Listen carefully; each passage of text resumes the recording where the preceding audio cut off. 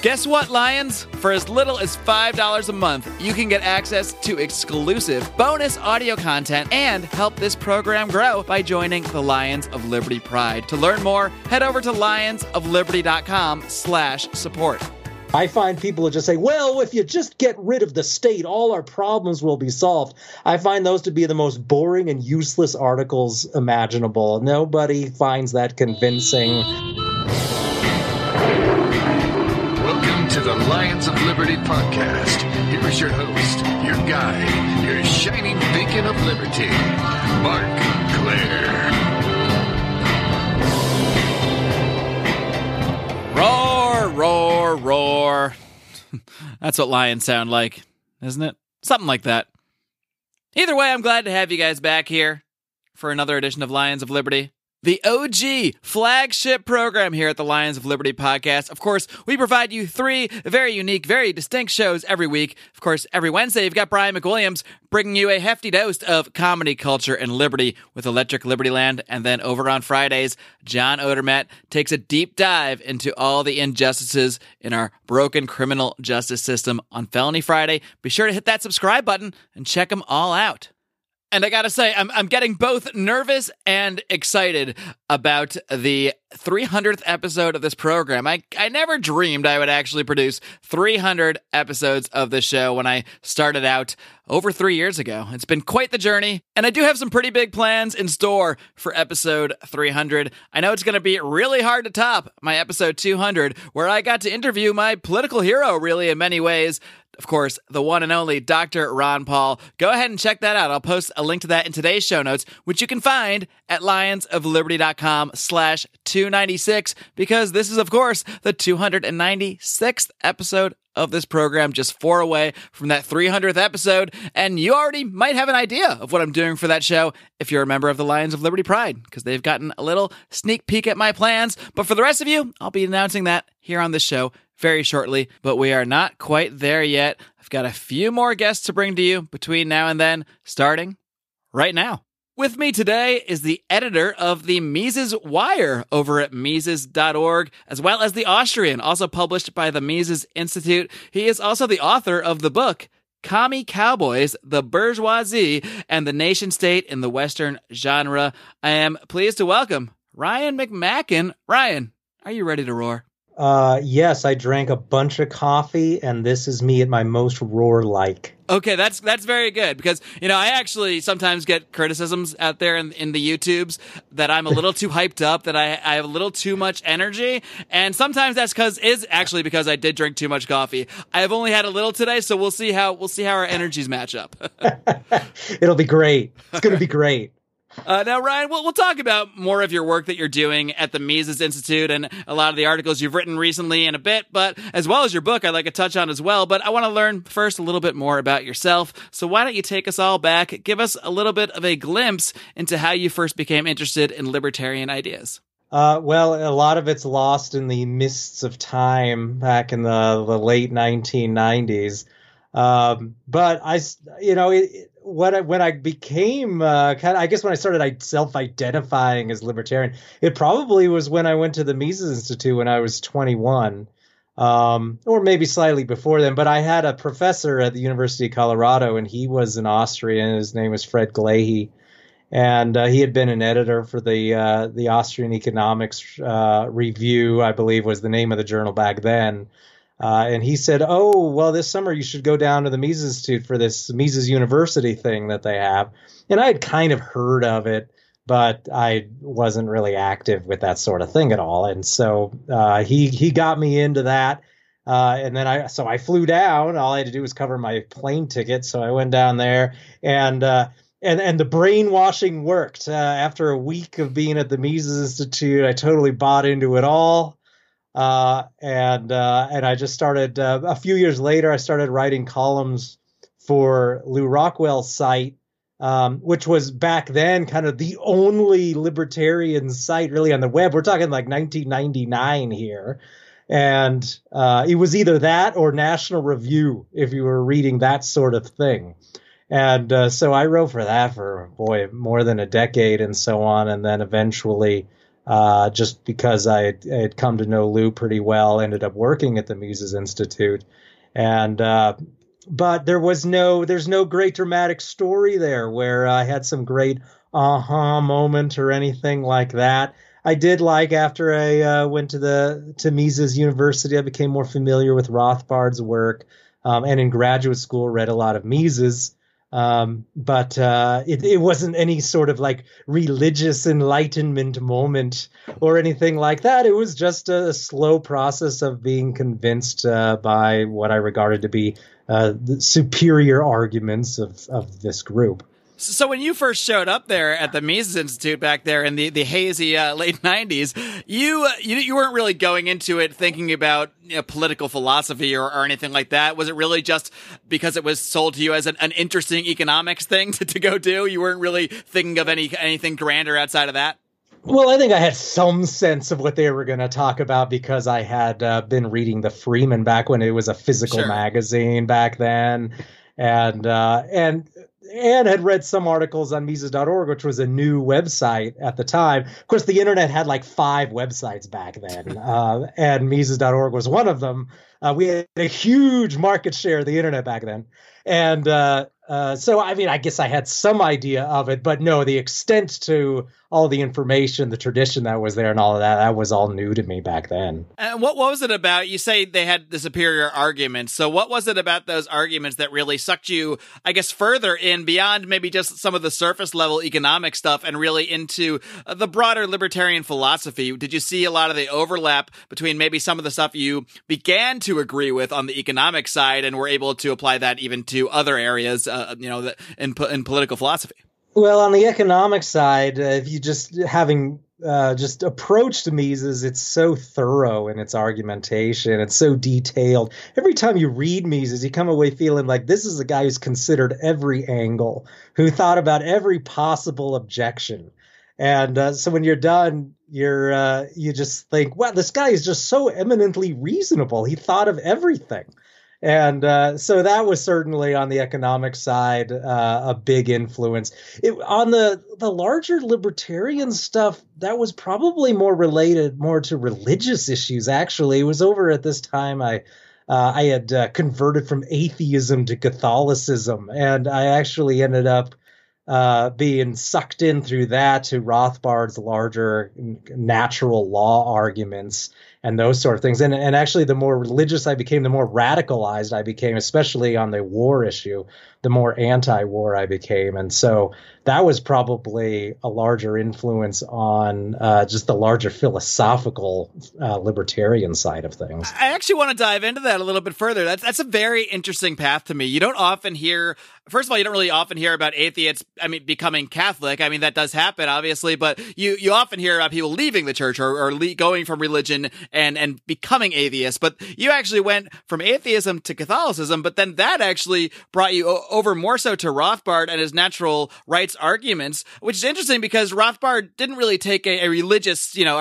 tact on natural rights. He just sort of presumed them and had several different ways to get there. And it basically said, you can get there any way you get there. But once we're here, here's what we can extrapolate from this point. So can you delve a little bit further into, I guess, how that path you were going through and your religious beliefs, how that sort of melded with the ideas of liberty and how that all played out? Well, if you get into some of the nuts and bolts of it and you dig even deeper and you go down those and this could be a 5-hour discussion, so right. I know this is probably too deep to fully cover right here, but I do find the path pretty fascinating.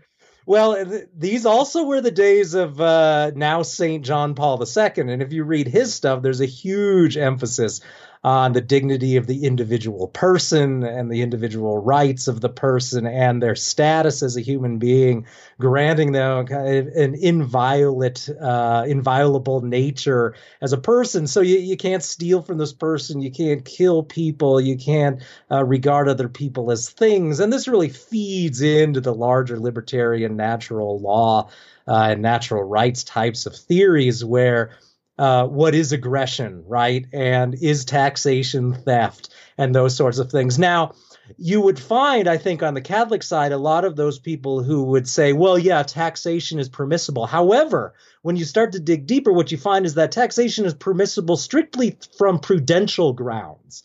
not on rights grounds. Like the state doesn't have rights. The state can't take your stuff because it has some right to it. People just generally will tolerate, or people can argue that, okay, you can tolerate taxation just for prudential reasons. And of course, people do that all the time, even libertarians, myself included. I don't violently revolt against the tax system because I want to stay out of prison. So there are prudential reasons for tolerating taxation. But it's not quite what a lot of people think it is, that, yes, there's these moral grounds for taxation and for the state using force. It's far more complex than that, and it doesn't really get in the way at all of Rothbard's libertarian arguments. And so it was really being more won over to this idea of each individual person having these rights and that we have to respect those rights. I think that started to radicalize me and make me seem more Rothbardian. I suppose there's a difference between sort of accepting taxation to a certain extent, whereas they might just say, all right, well, don't get yourself killed or put into jail protesting a 30-cent tax on a tea bag or something like that. Maybe that's not the best way to go. That's a different thing than saying we agree that this method is morally perfect and morally good and something we should just accept on a moral level. Is that kind of the difference you would see there? Yes, and certainly there are always many grounds as well in this, in the Catholic intellectual tradition for refusing, of course, to take orders from the state when the state is in the wrong. And a lot of this can be up to the interpretation of the individual as well. We, of course, find Catholic conscientious objectors, for example, who refuse to take up arms for the state, even when they're called upon to be in line with their obligations to the community and so on. Well, that sort of stuff, that's very much up to individual interpretation as well. And so a lot of the stuff you encounter among Americans, this idea that, the state was put here by God and you have to do what just authority says. That's not nearly as clear cut as a lot of people seem to think it is. Right. So what are some of the subjects that you write about today, now that you've developed over the last couple of decades here with your libertarian philosophy and your look into economics and religion and all that stuff? With all that gathered into the brain of Ryan McMacken today, what are the issues that just get you the most fired up? The ones that cause you to immediately take, I would say pen to paper. I guess nowadays that's kind of an old phrase, fingers to type and that sort of thing. Well, back before I worked for the Mises Institute, I did write a lot more philosophical stuff. But nowadays, I mostly just write whatever I think my employers want me to write. And that's a lot less philosophical, actually, just because of the nature of Mises.org. We don't spend a whole lot of time on more deep philosophical issues. A lot of that's already been covered.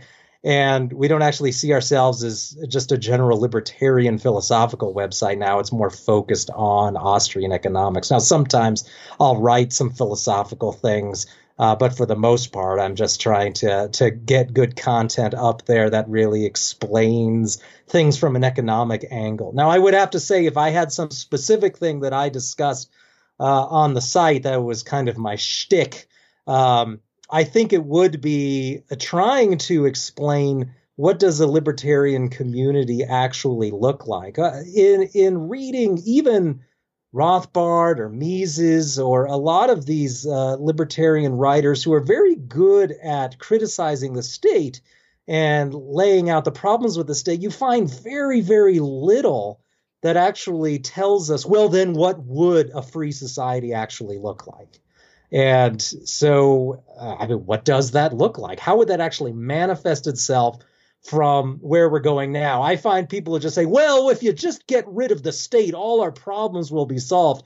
I find those to be the most boring and useless articles imaginable. Nobody finds that convincing. Just saying get rid of the state and everything will be fine will gets you absolutely nowhere. So you have to actually build more of a step-by-step approach. And one of the best things that Rothbard actually did on this was the issue of radical decentralization. He wrote precious little on the topic, just a few articles. But when you start to look at decentralization, it's actually the first step toward moving toward a more free society because it gives people more choice. It allows people more experimentation. And the issue at hand really is choice here. And so And I outlined this in an article titled something along the lines of how radical decentralization and anarchism are the same thing. And a lot of people, they freeze up, they get confused, they become upset when you use the word anarchism. However, they do understand the concept of decentralization and how that's feasible even in the world they understand. And so there's two poles on this. There's a world with one state, and that's the least free option. And then there's the world with potential, say there's 7 billion people. There's a world with 7 billion people unto themselves. Now, you're unlikely to have either just for prudential reasons, because few people really have the means to just create a state unto themselves. The fact of the matter is most people are going to coalesce into groups for mutual support and so on. And you're going to have a lot of those, though. So really, if you want to move toward a more free society, you just move toward a more and more decentralized society. Now, for a lot of people, it's going to be free enough once they have lots of choices and where they feel that once states or governments or civil authorities begin to really oppress them, they have other choices to move to within close reach, where they can access those other choices in a reasonable way. And so not everybody's going to demand that that everybody live in this utopian kind of state of total individualism. That's never going to exist. But a world of a bunch of small city-states where you have frequent choice, where you can move from place to place if one of them is not to your liking, that actually is a feasible model, a feasible option for a lot of people that might actually come to pass. And so when I write on that and when people in the comments section say, well, you know, we need no civil government whatsoever, well, I just roll my eyes and forget about it, because these are exactly the sorts of people that people criticize libertarianism for. These people who are stuck in pure theory and seem to have no interest in what the most immediate next step is to creating a more free society. So I've tried to do that. What is the immediate next step we can take? And that's been kind of a focus of the website, is what can we do right now? What is the next step? What is the intermediate step? What's this in-between thing that's at least on the right road to a more free society, and not lose our minds over what if we had everything we wanted, what would the most perfect society in the universe look like? I'm glad you brought this up, because it's a really interesting point. And, you know, if you just put out articles that just say, get rid of the state over and over, you might earn points with a lot of online libertarians, a lot of people that already consider themselves anarchists. They might, you know, high five their anarchist buddy and feel good about things, but you're not necessarily going to convince new people who are already skeptical of some libertarian arguments. So what you really need to do is bring them in and show them how, you know, some of their concerns can be assuaged. And I'm curious how you can combat, you know, when you talk about the subject of decentralization and how everyone's eventually going to be freer and better the more we can decentralize, just because people will have more choices, and this is going to lead to better outcomes essentially for everybody. How do you combat the progressive side of that argument, where they'll say, well, that's a nice theory, but if you just allow this constant decentralization, you're going to find pockets of people that are oppressed because they're going to be in whatever they want to say. Maybe it's an ignorant area of the country, they might claim, where people are not going to have rights, or maybe they have more realistic concerns. Well, I don't think this is a realistic concern in 2017, but 200 years ago, a realistic concern would be that if you don't have central control, well, some areas are going to have slavery. Some people are just going to abuse people. Or even in modern times, they might make the argument about why we need to go over to other countries and free people over there. So how do you sort of combat these arguments and still try to hold centralization as a higher ideal, even in the face of arguments that point to atrocities that could take place under decentralization? Well, of course, we have lots of cases of centralization where horrific things happen. Of course, the Soviet Union being a perfect example. And the decentralization that happened after that, i.e. with the end of the Soviet bloc and all of the secession that took place after that, I don't see how anyone could argue that that was a bad thing. Yes, certainly Hungary breaking off from the orbit of the Soviet Union, Hungary could have, I guess, then become horribly oppressive and introduced slavery and done all of these things that the left tells us automatically happen anytime someone secedes from anything. But of course, that didn't happen.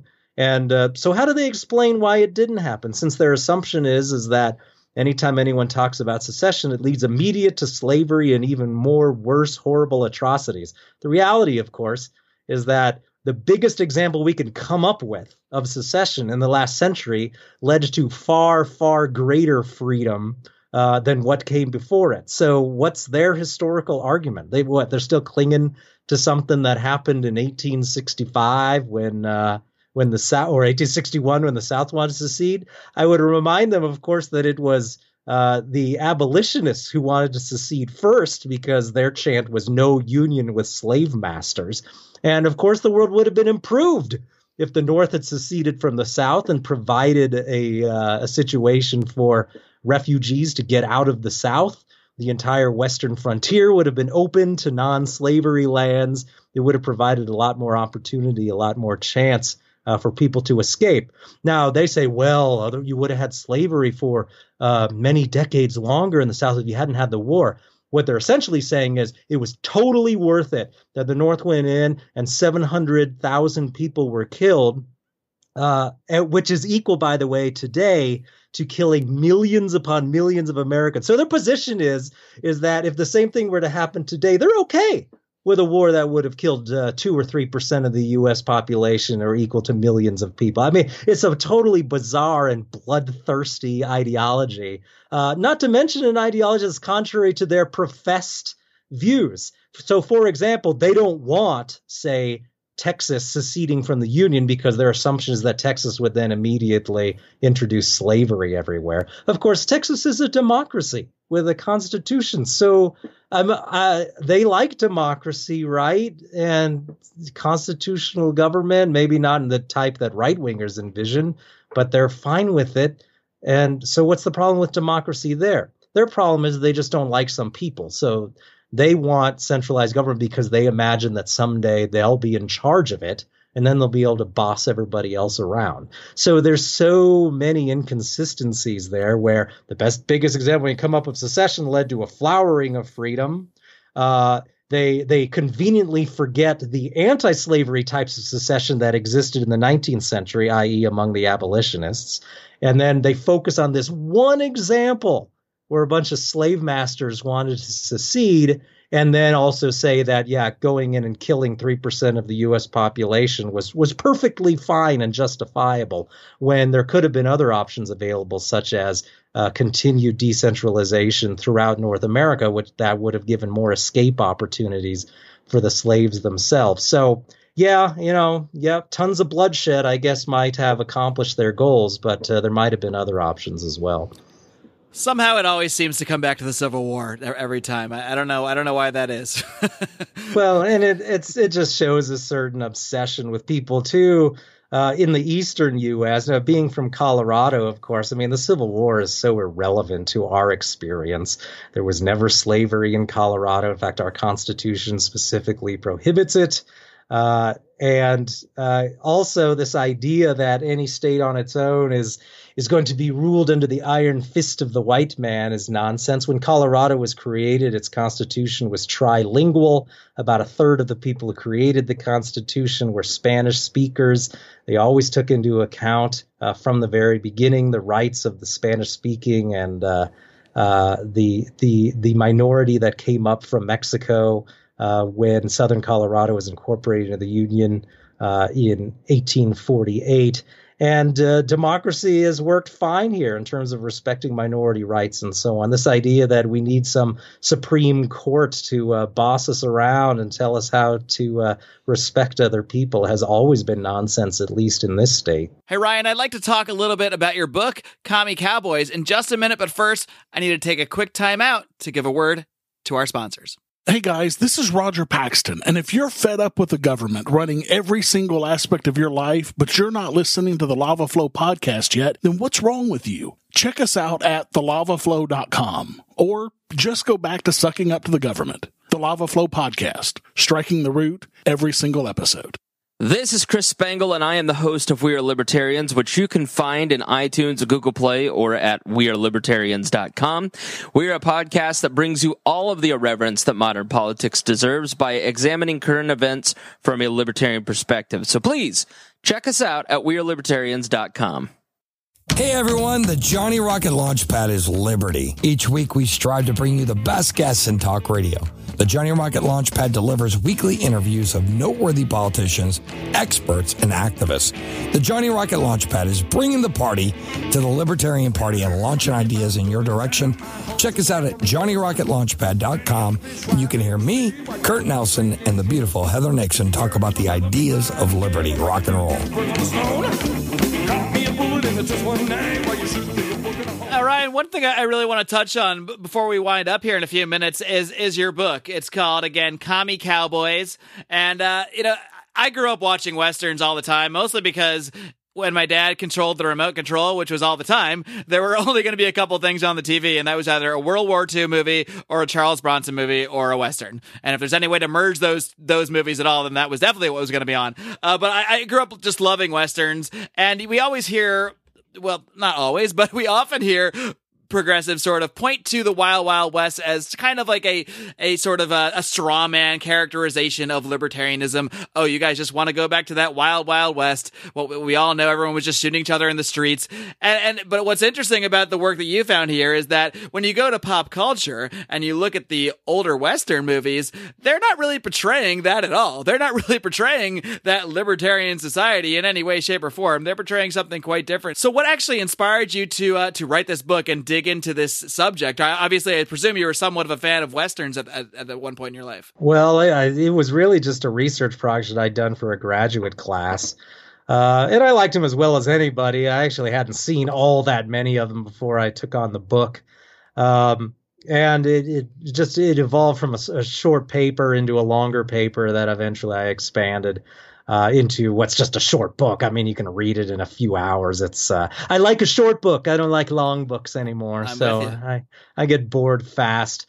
And so I forced myself to watch the 50 or 60 movies or whatever that are featured in the book. You watched that many movies for this, huh? Well, I don't even watch movies anymore. That book actually ruined my my liking of movies. And so now, having studied film for so long, movies all bore me now, because all I can think about are like the camera angles and the and the sets and what the actors are doing and all of this stuff. So movies are demystified and now they're boring. But some of the themes were very interesting, which I stole, by the way, from a feminist book. There was a book by Ann Tompkins called West of Everything, and she had a very interesting chapter in there, mostly on the book called The Virginian, and looked at how the Western had really cheapened women's issues, that is, issues having to do with things that happen with inside the home, domestic type stuff, things that concern women in the Victorian notions of the late 19th century. And she was saying that to a certain extent, Westerns are a reaction against this somewhat pro-woman social milieu that existed about 115 years ago now. And so I said, well, that's very interesting, because a lot of these things that she calls women's issues are really just issues that we would have typically associated with the bourgeoisie in the 19th century. That is, the liberal bourgeoisie, the social class most associated with laissez-faire liberalism. And so I dug into it a little bit deeper, and you find that, the heroes in the Western, they tend to cheapen those things that we would associate with civilized bourgeois culture. That is, entrepreneurs, business people are often portrayed either as irrelevant or stupid or actively bad, and the good guys are always government employees. And you just got to look into some of the details of some of the movies, like some of those old John Wayne cavalry westerns. A big part of what they do, in addition to killing Indians, is to prevent the white merchants from selling things to the Indians, including guns. So these old Westerns are pro-gun control, they're anti-entrepreneur, and they're pro-military. And that's what the hero is doing. The hero is the one killing Indians and preventing people from trading with them. Right. The hero is he's killing the Indians. He's arresting or shooting the private business owners, and also delivering self-righteous lectures to everybody who doesn't see how awesome the U.S. cavalry is. And there's a lot of that. And later, in some of these 60s westerns, which start to get kind of a social conscience on the civil rights issue. Still, the bad guys, the most racist guys, the most backward people are like the shopkeeper and the guys who have horrible profit motives, who want to make money. They're not like the kind-hearted sheriff who understands everybody's needs. So it just goes on. And it's really not until those revisionist westerns that you see later in the late 60s, 70s, and 80s where you start to get a more of a theme where it's actually the sheriff who's the corrupt bad guy, and it's sort of the black market entrepreneur who's the good one. So as they sort of re-envisioned the concept of the Western film, they also sort of tended to flip the ideology they were portraying on their head. Yeah, it's those revisionist Westerns, which all the right-wingers denounce as being un-American and unpatriotic and so on. Those are the good Westerns. It's because they're skeptical toward government power, and they tend to be much more forgiving of bourgeois values, where there's a much better hearing given to people who are just interested in more everyday concerns, which is what only stupid people paid attention to in the old classical Westerns of the post-World War II, because only dumb people wanted to make a profit. Only dumb people hung out at the church trying to convert people, because a lot of those Westerns are actually very anti-religious too. Those allegedly pro-American Westerns, they very much disparage religious people as being fools. And so if you were a real man, if you really knew what was important, you grabbed a gun and you got out and you started shooting people. And everyone who was worried about like civilization or God or money was an idiot. And it's amazing to me how people just totally ignore that stuff. But it's cloaked in a bunch of language of rah-rah America stuff. And so people buy into it. I'm curious, is there any one specific Western that you watched that really just made your guts wrench more than any of the others? Are there any that specifically stood out as, my God, I cannot even stand to watch this for one more second? Or is that all of them? Well, some are definitely better than others. I could never get into the John Ford Westerns. And of course, John Ford was a propaganda filmmaker during World War II for the U.S. government. And then he was probably made the most pro-cavalry movies. These weren't even where he had a small town sheriff. This was actually the U.S. federal government that was coming in and doing all the good stuff. And that was She Wore Yellow Ribbon and Rio Grande. Those are probably two of the best examples of kind of that subgenre. But I mean, not every movie of that period was bad. The Magnificent Seven's actually a good movie from that era, where it's a bunch of private mercenaries basically who the town hires to defend them from some other criminals. And so that was a nice it was a nice private transaction, sort of private security type movie, which is pretty good. And that was from that era, but that was kind of the exception rather than the rule. But I would just say the worst of them was probably John Ford. And what about on the flip side of the revisionist films? I got to think you maybe have a favorite or two you can point out of those. Well, probably my favorite of the laters where everybody likes Sergio Leone, right? The Good, the Bad, and the Ugly. And then, of course, he heavily influenced Clint Eastwood with his later movies. They're probably the height of the genre was probably the movie Unforgiven, right? Which everybody loved at the time. That won like a zillion Oscars as 1992, I believe. And there haven't been many socially significant Westerns made ever since.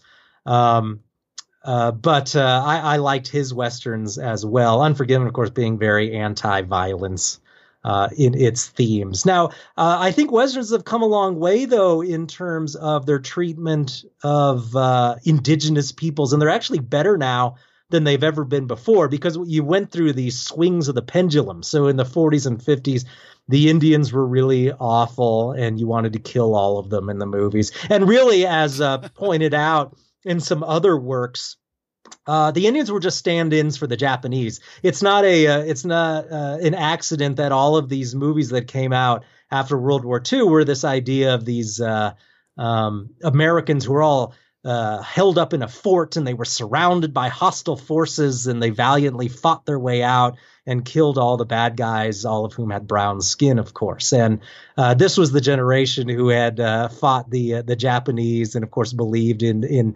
all sorts of vicious anti-Japanese racism. And so they just kind of transferred that to the Indians then in their film. And there was this kind of this extermination theme that was frequently explored in the Westerns, where in order to be free, in order to make the world a better place, we basically have to exterminate all of these bad guys who are mucking things up for the white settlers. Now, that then swung to the other side of the pendulum, probably the most obvious and silly example being Dances with Wolves, where by then white men are evil in every respect. And when a white man goes and joins an Indian tribe, he finally becomes enlightened and then hates everything about himself that is white. Now, of course, that movie fits in perfectly today. You're right. It was way ahead of its time. Yeah, right? It was way ahead of things. The SJWs must just worship Dances with Wolves. Maybe that's what really started this, and we're not even realizing it. Because I love that movie at the time, but I mean, now that when you put it like that, I don't know if I can really ever take it the same way again. You're right. They should just remake it. They should reboot it with a lot more of explosions and CGI and stuff, and it'll be great. But most Westerns aren't like that anymore. They actually come nicely down in the middle. If you look at any sort of frontier-themed movie nowadays, there are evil and good white people and evil and good Indians or whatever is the non-white group. And so there's been a nice kind of swinging back to the center now. There's a complexity now where we recognize that there are hostile and non-hostile tribes, and the same is true of the white. So for whatever it is that the social justice warriors might be up to, Westerns are actually pretty good nowadays in that respect, in that there's a complexity. It's not easy to tell who the good guys and the bad guys are just based on their skin color, as it might have been in Dances with Wolves or in some of those post-war Westerns. Well, it only took us 100 years or so to get to that point. So, right. So we now appreciate that that there's bad guys on all sides, and it makes for better filmmaking too when you're doing that. It's not as just kind of this silly black and white kind of everyone's color coded thing. And so a lot of the movies are really quite good in that respect. The thing is, there aren't any big famous Westerns that you could really point to anymore, but just watching Netflix and so on, they're cranking them out still, right? Because they're cheap to make. And because all you got to do is you got to go out to the middle of nowhere in New Mexico. All right, we'll go out to New Mexico for a few weeks and we'll shoot this movie, and we don't even have to rent build some horses and some cameras, and we're good. Right. I know the only thing we got to build is like an old looking shack or something, and so it's real easy. So they're still cranking them out, but some of them are pretty decent. It's just nobody really pays attention to them as socially significant. But yeah, there's still a reason to watch them. And in many cases, they're actually better than what were made for many decades. Oh, Ryan, it's certainly interesting stuff, and we've covered a ton of interesting stuff today. I know that because we didn't even get to any of the stuff I was planning to talk to you about, and that's what I love, though. I love when I can do interviews that go in completely different directions than I planned, and it's really been a blast. We'll have to have you back on again sometime down the road, but before we cut things off, why don't you just tell everybody a little bit more about exactly what you do over at the Mises Institute. You're editing the Mises Wire. They're, I don't know if it's necessarily daily blog, but it's very often updated, as well as the Austrian, also published over there at Mises Institute. Why don't you just tell everybody what that's all about and how they can get more involved with your other work? Well, we update, we have about 3 or 4 articles a day, and the idea is to provide a variety of articles that people find interesting. You don't necessarily have to be into the hardcore economic stuff to enjoy the site. Really kind of my goal is to have it be a site where you don't have to be a true believer to come in and read something and find it's interesting. So I like to cover demographic issues. I like to look at trends in central banking as for some of the people who are really into it already, but looking at issues of decentralization as well. And then just general economic issues like minimum wages and affordable housing and that sort of thing. And so we try to cover all those topics. And so anytime you go in, you should just go over to Mises.org. and check it out. And hopefully you'll see at least one article per day that you find interesting, even if you're not someone who thinks of yourself as some sort of true believer in that regard. I really do appreciate you once again coming on the show and sharing your thoughts with us. And I know nobody out there is going to be able to watch a Western anymore without either getting riled up at how anti-liberty it is, or maybe getting excited about how pro-liberty it is. It depends. Well, the great thing about popular culture analysis is it helps people know how they're being manipulated. Right? You're watching this stuff and it's manipulating you. Now, sometimes maybe that's good and sometimes that's bad, but you still hear from people think, well, it's just a movie. It's just for fun. Wrong. It's never just for fun. You're always being manipulated in some way by that stuff. So, and there's nothing wrong with watching movies. Just know what messages you're taking in. And try to have fun. Try not to lose your mind too much over the politics, but know that it's going to be there. Ryan, thanks again so much for coming on the show. It's been a blast. Thanks, Mark. Appreciate it. All right, gang. I hope you enjoyed my conversation with Ryan McMacken of the Mises Institute. And it's funny. This is why I like doing this show. I had a whole list of articles Ryan had written recently that I was planning to talk about. Didn't get to a single one of them, but that's good. That's because we had such a great conversation. We went down so many unexpected routes. I mean, I didn't even know about his book until I started doing a little more research just to do his introduction for the show, and I ended up downloading it and getting through about half of it before the interview. So I really did want to dig into the book Commie Cowboys. Like I said, grew up watching a lot of Westerns, so I really do find his analysis pretty interesting. So I do encourage you guys to check out Ryan's work. I will go ahead and actually link to some of those articles that I was planning to talk about, and you guys can go ahead and check them out because, like I said, really interesting guy who writes a lot of really interesting stuff over there at the Mises Institute. And if you did enjoy today's interview, I hope you did if you're still listening right now and you plan to stick around, hopefully through episode 300 and beyond, I hope that you'd like to help us grow the show and get this conversation in more of those earbuds out there. And I want to tell you quickly now about 3 easy ways you can help us do just that. The first way, and by far the easiest way you can help us grow this program, is by sharing the show. By emailing it to your friends and family, you can share it from our Facebook page, facebook.com/Lions of Liberty. You can retweet us from our Twitter account, @Lions of Liberty. Or you can just talk about us to random people on the street.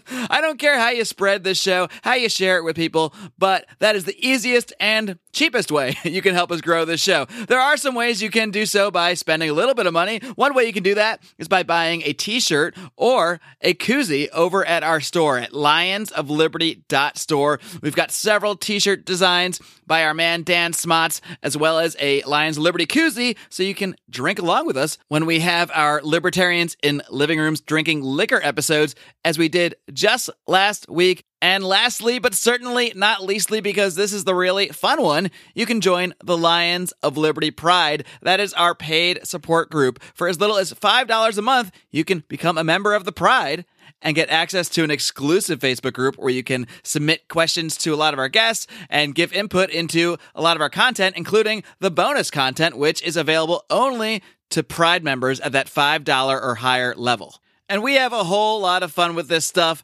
especially last week when we recorded a whole nother bonus hour episode after my Libertarians in Living Rooms Drinking Liquor chat with Remzo Martinez, Johnny Adams, John Odermatt. We were still drinking. We kept this thing going for a whole nother hour, and we talked about all sorts of stuff. We talked about our views on religion. That got really, let's just say, interesting.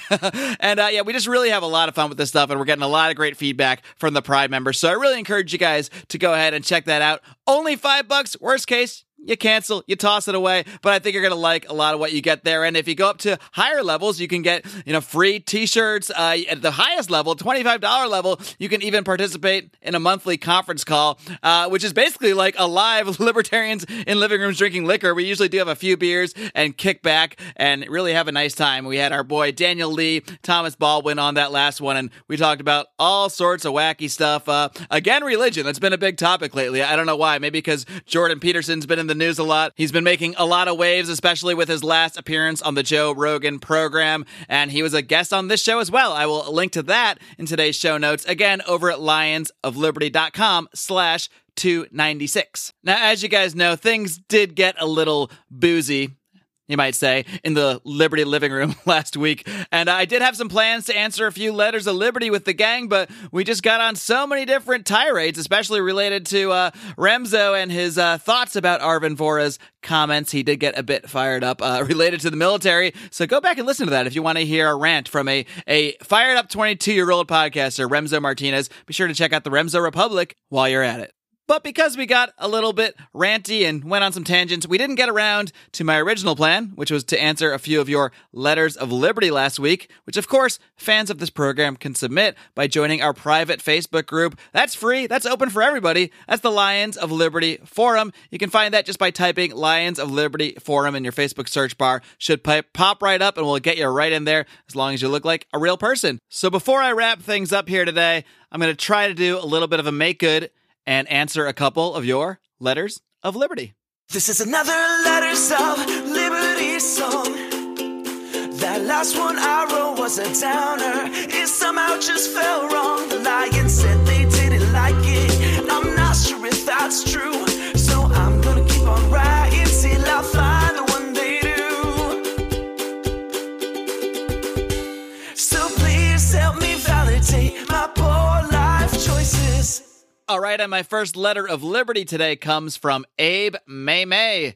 Abe asks, what can libertarians do to stop losing members/momentum to the alt-right?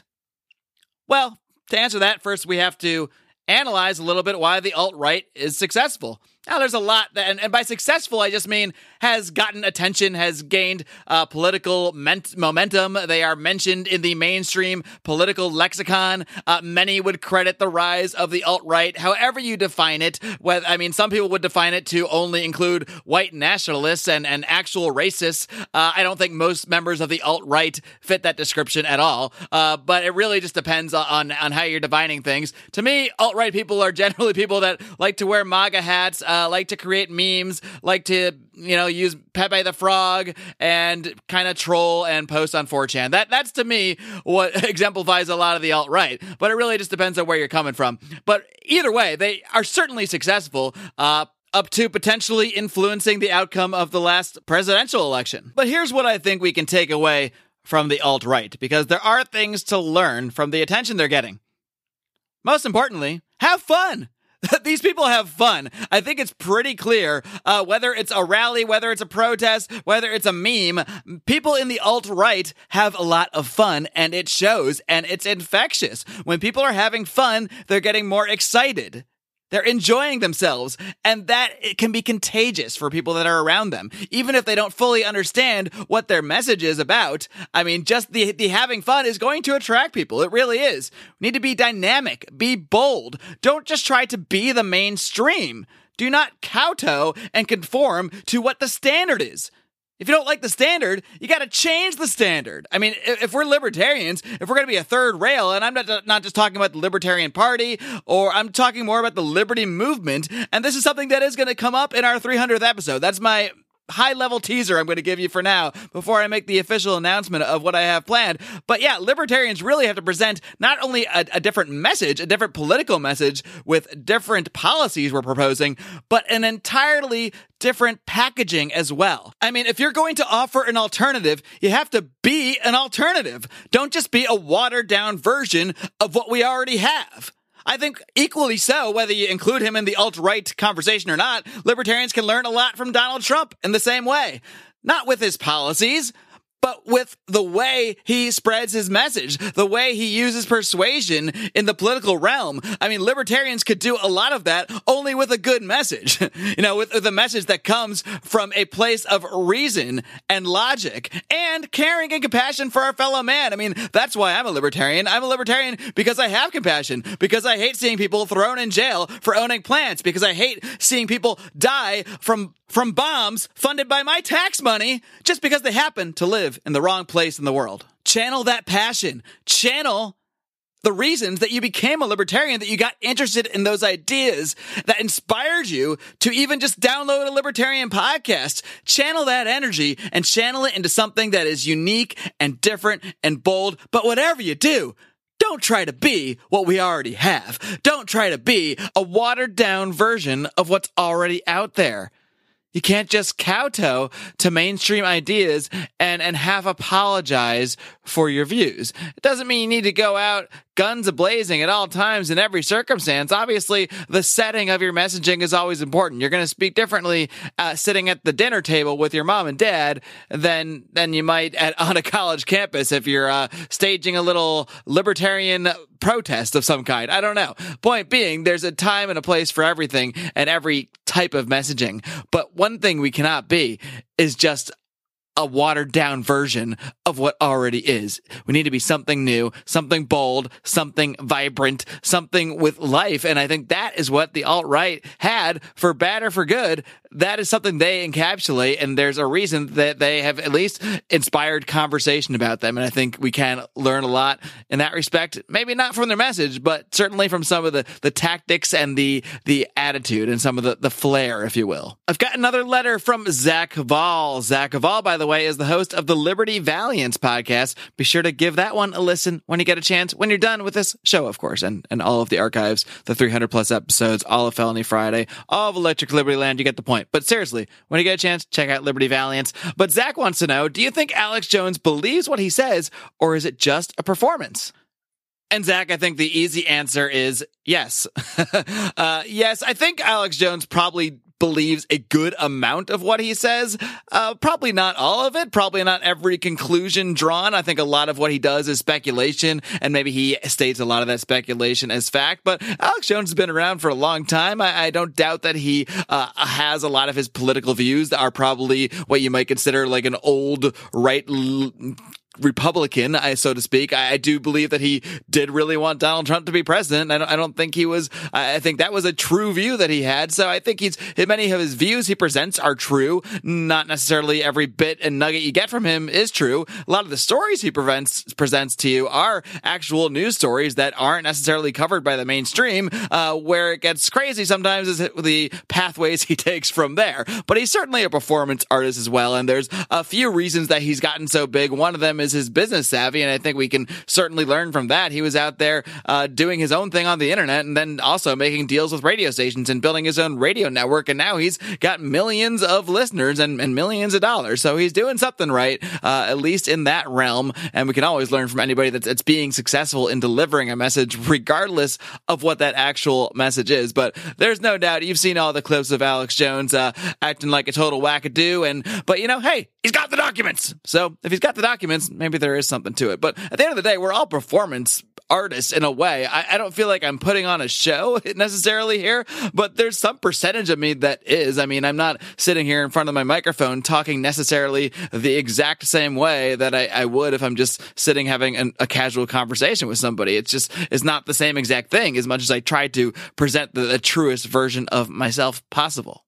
I'm not so sure Alex Jones has the same exact standards for how true of a version of himself he presents, but there's one thing you can't argue with, and that is he is an incredible promoter, and we can definitely all take lessons from that. And speaking of promoting, I've only got one more thing to promote to you guys, and that is my guest next week. He is the author of No Campus for White Men, which takes a really hard-hitting look at all the craziness that's going on our college campuses, including a lot of hateful indoctrination, specifically towards white males. So we're going to dig into that a little bit with Scott Greer from the Daily Caller next week. Until then, folks, live long and live free.